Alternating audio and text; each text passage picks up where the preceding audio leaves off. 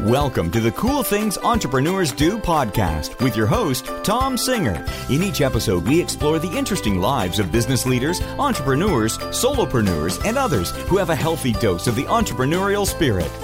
It is time to explore something cool. Now, here is your host, Tom Singer. Hello, and welcome to another episode of Cool Things Entrepreneurs Do. Thank you so much for pulling your chair up to the Cool Kids table. It's been over 4 years since I started this podcast. This is episode number 414. And the whole purpose behind this was I believe that success leaves clues. So 4 years ago when I started doing this podcast, my thought was get some really smart people who are doing really cool things to come and share their story. And no matter what, both myself and the listeners of the show, we are going to learn something from everybody. So I interview business leaders, business owners, people with large companies, solopreneurs, and everything in between, and even some people who have jobs but just have that entrepreneurial spark. Because what I've found is the more we talk about the success, the more I have learned that there are lots of paths to being able to get there. So before I get started today, I've got to thank one of the sponsors of this episode. So many of you offer physical products to your fans and customers. And dealing with that physical stuff, that can be a pain, and it steals your precious time having to pack everything up and go to the post office. Well, my friends at Amplifier blend order fulfillment, screen printing, and on-demand production into a single self-service platform that you fully control. They can integrate your e-commerce shop and help you drive any giveaway campaigns that you do. Hey, they are great for big internet powerhouse companies as well as entrepreneurs who are just starting out. And on-demand means no inventory. But as you grow, you can stock up on inventory, and Amplifier will handle that for you too. Jump over to amplifier.com/coolthings and sign up today.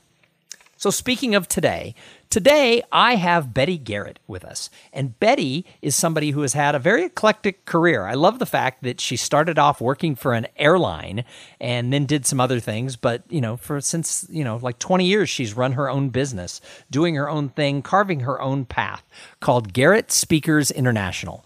Now, those of you who listen to this show know that I make my living and have for the past coming up on a decade as a professional speaker. And so people who run speakers bureaus, they're important in my world, but I find them fascinating because it's an interesting business line that a lot of people out there don't even know what it is. So I wanted to invite Betty on the show, not only to share her path, but to talk a little bit about how she's had longevity as an entrepreneur, and then maybe share a little bit about what is a speakers bureau, because if you plan events and you don't use a speakers bureau, maybe you want to. So Betty Garrett, welcome to Cool Things Entrepreneurs Do. Thank you, Tom. It is wonderful to be invited. And there's just one thing I want to say. You said you interviewed smart people. Where did I come into this? I don't know, Betty. You're pretty smart. I've been tracking you for a long time. You know a lot of stuff. Now, before we got started, you told me that your goal was to work for an airline. So let's go back to those days. I don't know what year that was, but it was a long time ago. You wanted to work for an airline. What did you do, and what was your role with the airline? Oh, my main goal in life was to move to Dallas and work for an airline. And so I called American Airlines, got a receptionist that was not fun to talk to, called Braniff. They were hiring, implied over there, and ended up in reservations because my butt was too broad to fly. Oh, no. So I ended in reservations and loved it. Worked for them for 16 years until they went bankrupt for the first time. Then I started doing sundress. I worked for a travel agency and all that sort of stuff, and then ended up working for Meeting Professionals International that was moving from Middletown, Ohio to Dallas. They were looking for a manager of education, and so I went and applied. Sure enough, I got it, and I was hiring speakers and trainers for the various programs that we hosted. Well, MPI is a great organization, and I've done some work for them. And of course, that must have been an interesting place to sort of cut your teeth as far as both the association world and the world of speakers. Well, I had not worked for an association before, so it was incredible to be with so many people and so many members who are meeting professionals always want to do your job better than you do, but that's okay. That just runs in the family.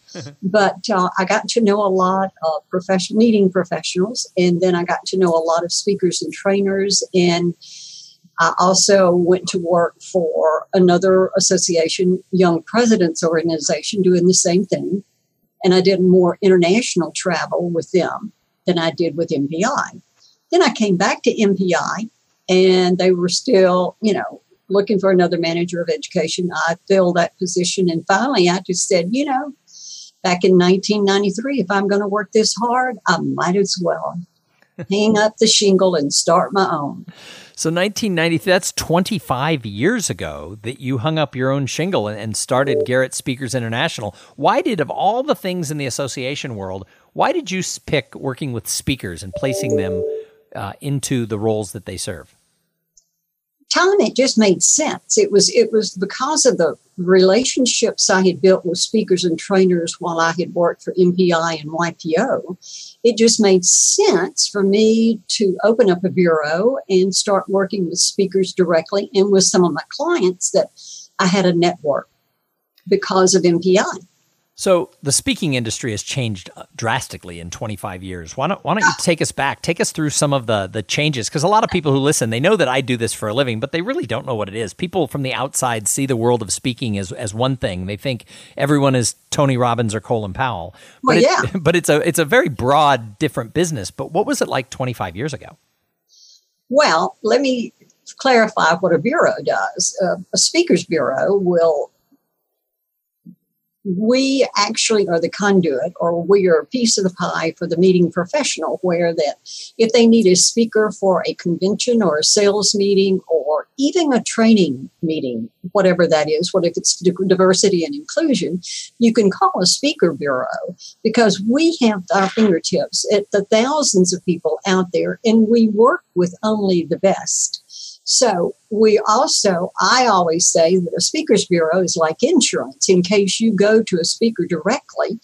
And if he cannot make the event because of illness or weather or whatever, you've got the insurance policy of having a bureau who can step in at the last moment and fulfill that need.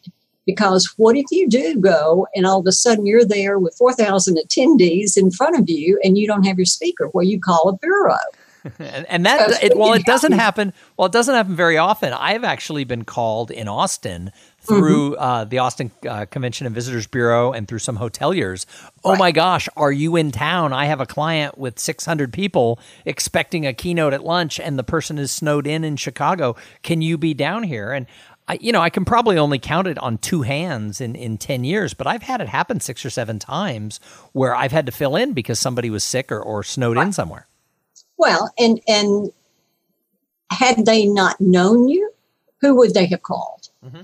So I'm an advocate I want to be a strategic partner for the speaker and for the client, because I can't do my job without either one. And if I can help, whether it's at the last moment or if I can help you strategically and plan your next speaker for the next year or so or whatever that is, I'm here.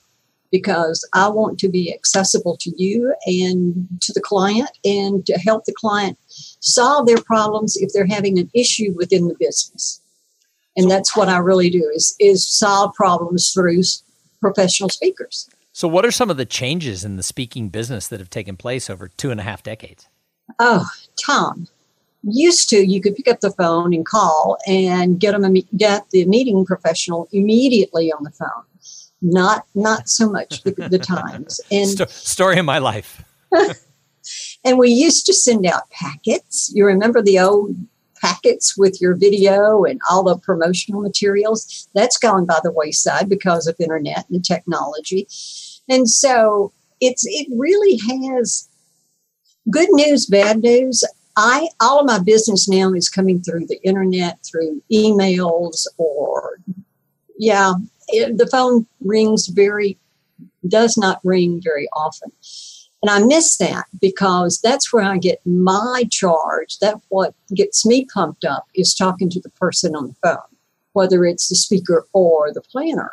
But at some point in time, you do have to pick up the phone and call the planner and find out exactly what it is they're looking for, and find some other things like the objectives of the meeting and the demographics and all that. Because if I'm going to be the expert and know who's out there, I've got to know what's behind the scene. What kind of a group is it?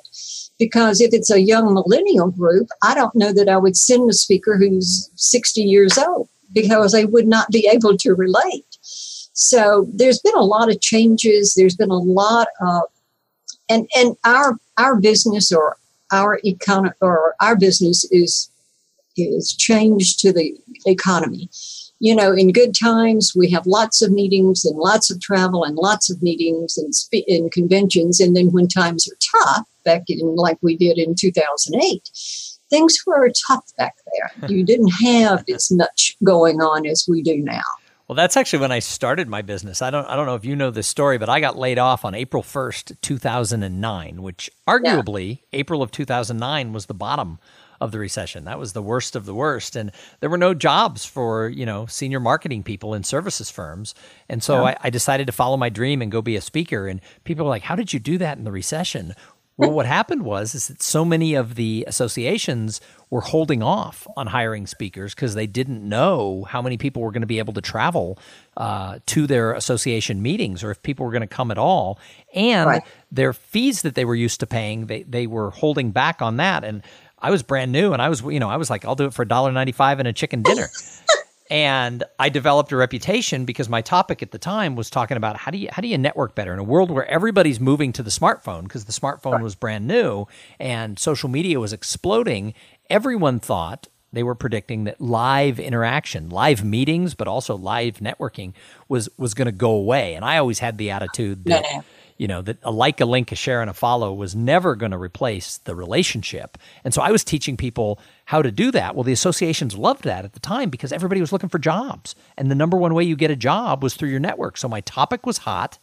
I was new. I was willing to negotiate and work with whatever they had. And so that first 2 years, I was on fire because of that.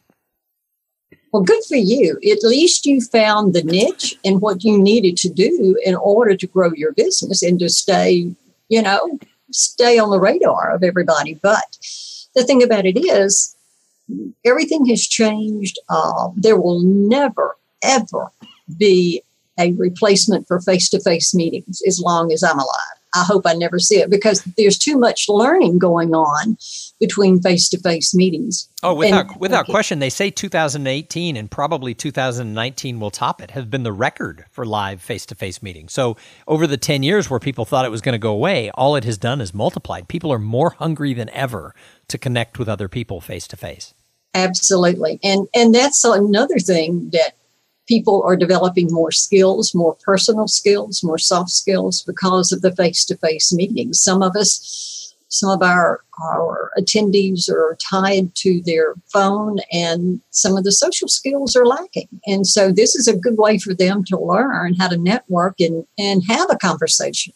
Well, and that's one of the reasons, you were talking about millennial groups. I actually this year spoke for about 8 or 9 different young professionals groups, because that group is hungry, I think, for how do we get out there, put the phone down, and actually connect with people? Because they're seeing the people within their generation who do that are actually the ones who are pulling ahead now that they're getting older. And everybody's like, wait, what do you mean, I have to have human-to-human engagement with people? Well, I tell you, it's a new world. And as an entrepreneur, you have to recreate and recreate and recreate if you want to stay. You either thrive or die. And so now is the time to continue marketing yourself, continue marketing your services. You've got to find your niche and have a support group. Well, you just said something interesting. You either thrive or you die, and you're thriving. In fact, this year you've won a couple of awards, and you've been in business a long time. And a lot of these awards, you won one of the top business women in Dallas awards. And let's talk about that. How is it that you're thriving at this stage of your career? I refuse to give up. I don't care how old I get. I am not going to retire as long as my health stays good. And, this is what makes me tick, is being with people. And I love what I do. I get frustrated, yes. But yes, it was a humbling experience for me to win Women in Business by the Dallas Business Journal. I looked on stage at the other honorees, and I hate to tell you, I was the oldest one there, but I thought, isn't that a hoot? So where are all the other more seasoned people? Where are all the other, people who've been in business for 20 years, 25 years, 30 years? How come they weren't up on that stage? How come it was populated by younger people? I think people who get my age, retire and go be with family and travel and all that sort of stuff. And even I don't have that luxury. And my husband died 14 years ago. But still, even if he were alive and we were able to do things, I would still be doing this. So what do you love then about the fact that you left the airlines, you left the association, you started creating your own path in the world? What do you love about it?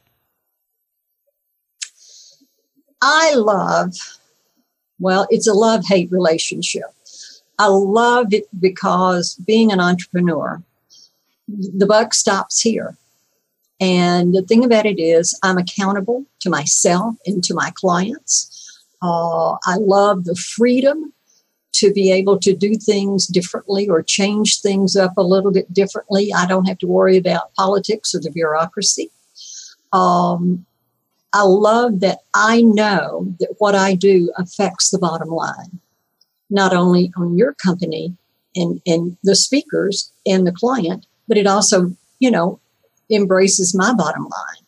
So I love to see the relationship with making the right decision and having the impact on the bottom line.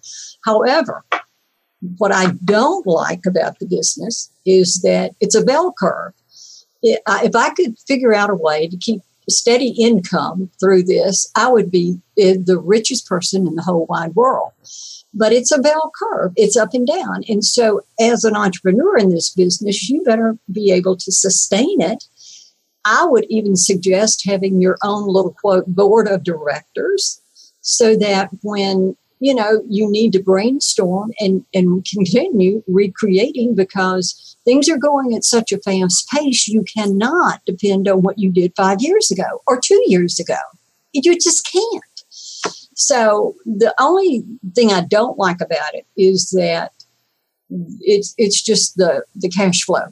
It's not an even steel cash flow because being an entrepreneur or being a boutique owner, most of it is done by you. And if you do hire several people, there's just not that much margin makeup in the bureau business to hire nor do I want to be the 500-pound gorilla. Right. Well, that's kind of the same for the speaker. I live and die based on the contracts that I get. And, in order to be able to make it work, and I support my family, doing it, I have to make sure that, I don't take on too many expenses because that is definitely the downfall. I've seen a lot of small business solopreneurs, be them speakers or anything else, take on too much expense. And then when they have those downtimes, it really does get a little lean. Right. Right. And I caution entrepreneurs, don't try to spread yourself too quickly, too fast, because you better have everything in place, your business plan, your research, have your research done, have done your homework and know where you're going. And then be willing to take a calculated risk. Well, I think that's a huge part of it. You've got to try new things. You've got to take some risks. So one of my mottos that's come out of my new material has become try new things. And that's something that over the last year I've tried to do with my business, and some of it's worked out and some of it hasn't. But where it's worked out, that has been where the greatest gains have come. So I think if you continuously think, well, it's always worked this way, I'll just keep doing it the same way, the best you can do is get the same results. So you have to shake things up a little bit. Don't you agree? Oh, absolutely. If you do the same things over and over, you're going to get the same thing over and over. And if you want to grow, or if you want to even stay with the curve, you better make the changes. So what if you fail? Look what you've learned from your failures. So absolutely. You just build on it. Yeah. I teach people that by trying new things, whether you win or you lose, you become smarter and stronger. So why not try new things? Don't try stupid things, but yeah. How do you know if it's going to work or not? Absolutely. So be willing to, bite the bullet, either fish or cut bait, and go on and do it. So, Betty, you've been in business a long time, and by the nature of who you work with, at least on the speaker side, you've seen a lot of people who have been entrepreneurs, and some businesses have flourished and some haven't. And one of the things is there's a gap out there between potential and results, because there's a lot of people, no matter what business they're in, when they launch their business, all their friends are like, oh my gosh, look at how much potential they have. They're going to crush it. Some of them go across that gap, and some of them fall into the abyss. What do you think is the delta that really helps people do more and accomplish more rather than have potential and never realize it? Good question, Tom. I think when you open up your business, don't think build it and they will come. That doesn't happen. You have got to be, I call, a shameless self-promoter. You've got to go out and sell. And if you're afraid to go out and sell or call or meet somebody new, you're not going to make it. So be a people person, be willing to step out there, be willing to take the risk, get out of your comfort zone. If you're going to grow your business, if you're going to sustain this business, you better be willing to go the extra step. Yeah, I mean, I hear that from entrepreneurs all the time, that, the number one thing that comes up is action. If you don't take action, you're never going to get across that gap. So, Betty, I've got a couple more questions for you. But first, I have to thank the other sponsor of this episode. So this episode is brought to you by Podfly Productions. Podfly takes the time and the headache out of creating your own podcast. They set you up with the right equipment, training, and guidance to ensure that you sound amazing. Podfly does all the heavy lifting and the technical work so that you can focus on creating great content, growing your audience, and interviewing really cool people like Betty Garrett. Hey, if you want to start a podcast, and I know some of you do, jump over to podfly.net/coolthings and check out the offer that they have for the listeners of this show. So, Betty, I call the show Cool Things Entrepreneurs Do. What's the coolest thing you're doing with your business right now? Tom, I just opened up another division with GSI, and that is coaching speakers who have at least 3 to 5 years of experience. And I call it How to Get Bureau Ready. Bureaus are another marketing arm for those speakers who are ready for bureaus. And you've got to be ready. You cannot have a wannabe speaker. I'm talking about somebody that's been speaking and understands the business for 3 to 5 years. And if they want to go to a higher level in their speaking level, I can help them grow that segment. That's what I do, is coach speakers to go to the next level and how to attract other bureaus and how to attract more potential business. So 2 things about that. One is, I'll just tell everybody, last year, Betty allowed me to jump on a phone call with her, and she gave me just a little friend-to-friend coaching about being bureau ready. And 2 things. One is she helped me tweak some things. 2 is she let me realize that I don't have to freak out about my relationship with bureaus. They will come or they won't come. But what's the biggest mistake that speakers make when they think, especially new speakers, they think, oh, I'm going to find a bureau and I'm going to be famous. And we all know that's not true. What are some of the misnomers about, from the speaker side of things, about what you do? God love the new speakers, or God love the speakers that think bureaus are going to just, work for them 24/7. No. Bureaus, use them as another marketing arm. We are not your 24/7 manager. We have other fish to fry. You're not the only one in the pool. Now, there are some hybrids out there that have formulated over the years, and I'm talking about speaker management, which is a little bit different than a bureau. A bureau has speakers at their fingertips that they can call depending on the expertise needed. A speaker management will take several speakers and manage them for whatever length of time. And so they will only sell their speakers that they manage, whereas I'm not limited to who I can sell. I can sell anybody I want to, except with a few exceptions with, like your Colin Powell's, your presidents and all that sort of stuff. Some of the celebrities have exclusives, isn't that right? Right. But not all celebrities are exclusive. And so that's a whole different category. But no, you've got exclusivities, you've got bureaus, you've got big bureaus, you've got boutique bureaus, and then you have speaker managements. And And that seems to be the wave rather than staying with the bureau business. So I definitely think if someone's looking to learn more about the business, I think that you're a great investment for them to be able to go through and figure that out. Because I will tell you, I've been doing this 10 years and I still don't fully understand what the bureaus look for. I get booked. Last year I got booked by 7 different bureaus and that was awesome. And then this year I got booked by 4 different bureaus. And it's like, I don't know what they look for, why some rebook and some don't. So I recommend, especially if you're on the newer side, look into this new product line that Betty has, because that is an awesome thing, because the more you understand, the more you can do. Thank you, Tom. So Betty, I think that entrepreneurs are observers. And I know you are. I know that you watch very closely, not just the speaker and association world, but really the business world. So when you look out into the world of entrepreneurs, who do you look at and say, wow, he or she, they're doing cool things? Interesting question. This that I have found interesting is not in the speaker world. It's a company that started 2014. They were on Shark Tank. They were 2 guys selling socks. And what's interesting, their company's name is Bombas, Bombas. And it's the Latin word. It's a Latin word, and it means bumblebee.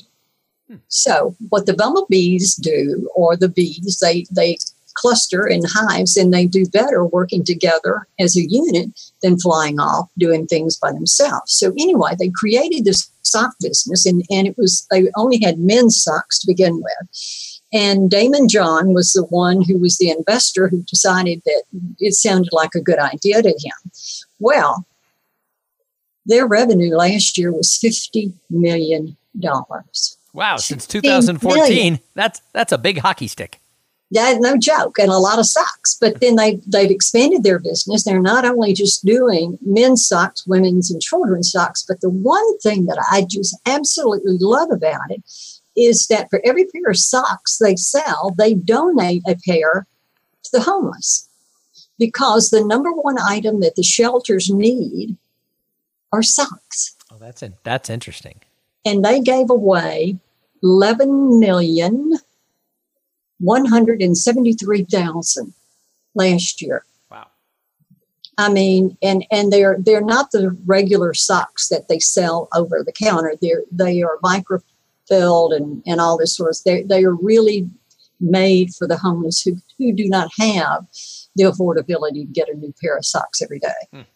And the reason why Damon John got into that was because of their philosophy in the social responsibility.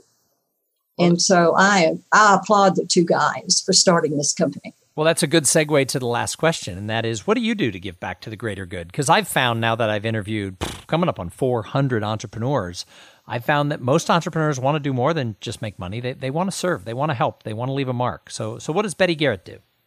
Betty Garrett does. She started this several years ago. Rather than giving clients gifts, I contribute to a charity here in town called Irving Cares. And I do it once a year. And I will donate to them. And then, of course, I give back to my own community of MPI and to NSA. And I think it's you've got to give back. We've got to invest. We've got to, that's just that's the nature of us.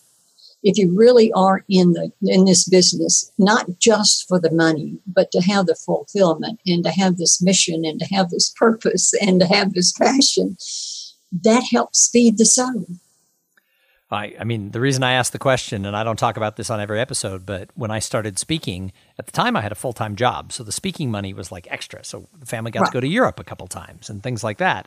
But my wife said, what do we do to give back to the greater good? And in reality, we gave a little bit to our church on Sunday, and maybe if the Fireman's Fund called or something like that, but we didn't really have a cause. And at the time, our then 4-year-old had some serious surgery when she was 6 months old. And she had my daughter Kate had to have her entire skull rebuilt. And they removed the top of her head, and she's fine. Her head is grown back. It's shaped like a watermelon. It's shaped like a cantaloupe, not a watermelon. It wasn't going the right way when she was a baby. That's why they had to do the surgery. She would have had an elephant man kind of deformity. But she had this surgery, and so we started giving to a cause for research for cranial facial abnormalities, and we just tied a couple of percentage points of every speech I gave. We fast forward 12 or 13 years, and it's over $70,000. And the TED Talk that I gave in 2018 is called The Art of Giving Small, and it's all about how $50, $100, $250 checks have added up to over $70,000 over a decade plus, and how, Kate looks to what can she do with it in her lifetime. And so I think that's something we all have to do, and you don't have to make it big amounts. Like you said, instead of client gifts, that same amount of money year after year after year adds up to become a sizable, really impactful amount to that organization. Well, and with being in my community, I want to support my community. And this is the best way I know to support it. I don't always have extra time to go and feed the homeless or that sort of thing. But what money I have and what money I would have spent on my clients, I think my clients would appreciate the fact that I am giving back to the community and helping others. Oh, without question. I mean, if you think about, a bottle of wine or a box of chocolate combined with everybody goes so much farther to help the good cause. So kudos to you, Betty. Thank you. And the other thing is, sometimes I don't know if you know it or not, but my husband died with esophageal cancer, and I wrote a book, From Chaos to Control, a survivor guide for the cancer caregiver, because that was another way I wanted to give back, because at the time, no one had a book on the book. No one had on the market a book for the caregiver. Mm-hmm. And so because of that journey with Jean, I was able to write a book and help those so that if they're going through this, they don't have to be by themselves. And medicine has done such a great job for the patient in giving the longevity and all of that, and they're coming home much sooner from the hospital. The caregiver is just struggling because there's so many things that you have to do that you wasn't taught. And so where are you going to learn it if the doctors don't tell you what you need to do? So anyway, that's my awesome. Other contribution. What's that book called in case somebody's going through that? It's called Chaos to Control, a caregiver a guide for a survival guide for the cancer caregiver. Thank you. That's awesome. And you go, it's a senior moment. I'm sorry. That's all right. But I also have a website, caregiversforcancer.com. Caregiversforcancer.com. Awesome. Right. So if somebody wants to get a hold of you for whatever reason, they've listened to this and they think, I need to hire you to coach me. They think, oh my gosh, it's probably time we work with the Speakers Bureau, whatever that is. How in the world do people get a hold of Garrett Speakers International or Betty Garrett? Well, you can go to my website, which is garrettspeakers.com. You can email me, which is betty@garrettspeakers.com. You can go to my Facebook, LinkedIn. Better yet, why don't you pick up the phone and call me, 972-513-0054. That is awesome. And Betty, I don't expect to see you slowing down anytime soon. I don't intend to. Awesome. Well, thank you. As long as I've got the good health and can keep up, thank God for vitamins, I'm on the road, honey. Well, thank you so much for being a guest on Cool Things Entrepreneurs Do and sharing your story, because it's all of these stories, as I said in the beginning, success leaves clues. And so I'm sure you have just left a lot of breadcrumbs along the way for some of the listeners. So thank you. Thank you, Tom, so much for having me. And I hope I have imparted some wisdom that people can take and use. So thank you. And thank you for letting me be the 414th episode here. Well, thank you. And thank you to everybody who tuned in and listened. I say it every time. If it wasn't for the audience, we wouldn't have a show. Cool Things Entrepreneurs Do has gone through a little growth spurt recently. After we crossed the 400 mark, people started listening and telling their friends. So if you like the show, go tell somebody else. The only way it grows is somebody tells somebody else, and they tell two friends, and they tell two friends, and so on, to quote the old hair care commercial, which just proved how old I am. So we're going to be back in a couple of days with an episode with somebody just as cool as Betty Garrett. But in the meantime, if you want to find out more about me, go to tomsinger.com. That's THOMSINGER.com. You can find all my information there. And in the meantime, we talked about trying new things. Before the next episode comes out, go out and try something new. And while you're at it, have a great day. Thank you for being part of the Cool Things Entrepreneurs Do podcast. Without your participation and listening to these conversations, there is no show. Connect with Tom at tomsinger.com and follow him on Twitter at @TomSinger.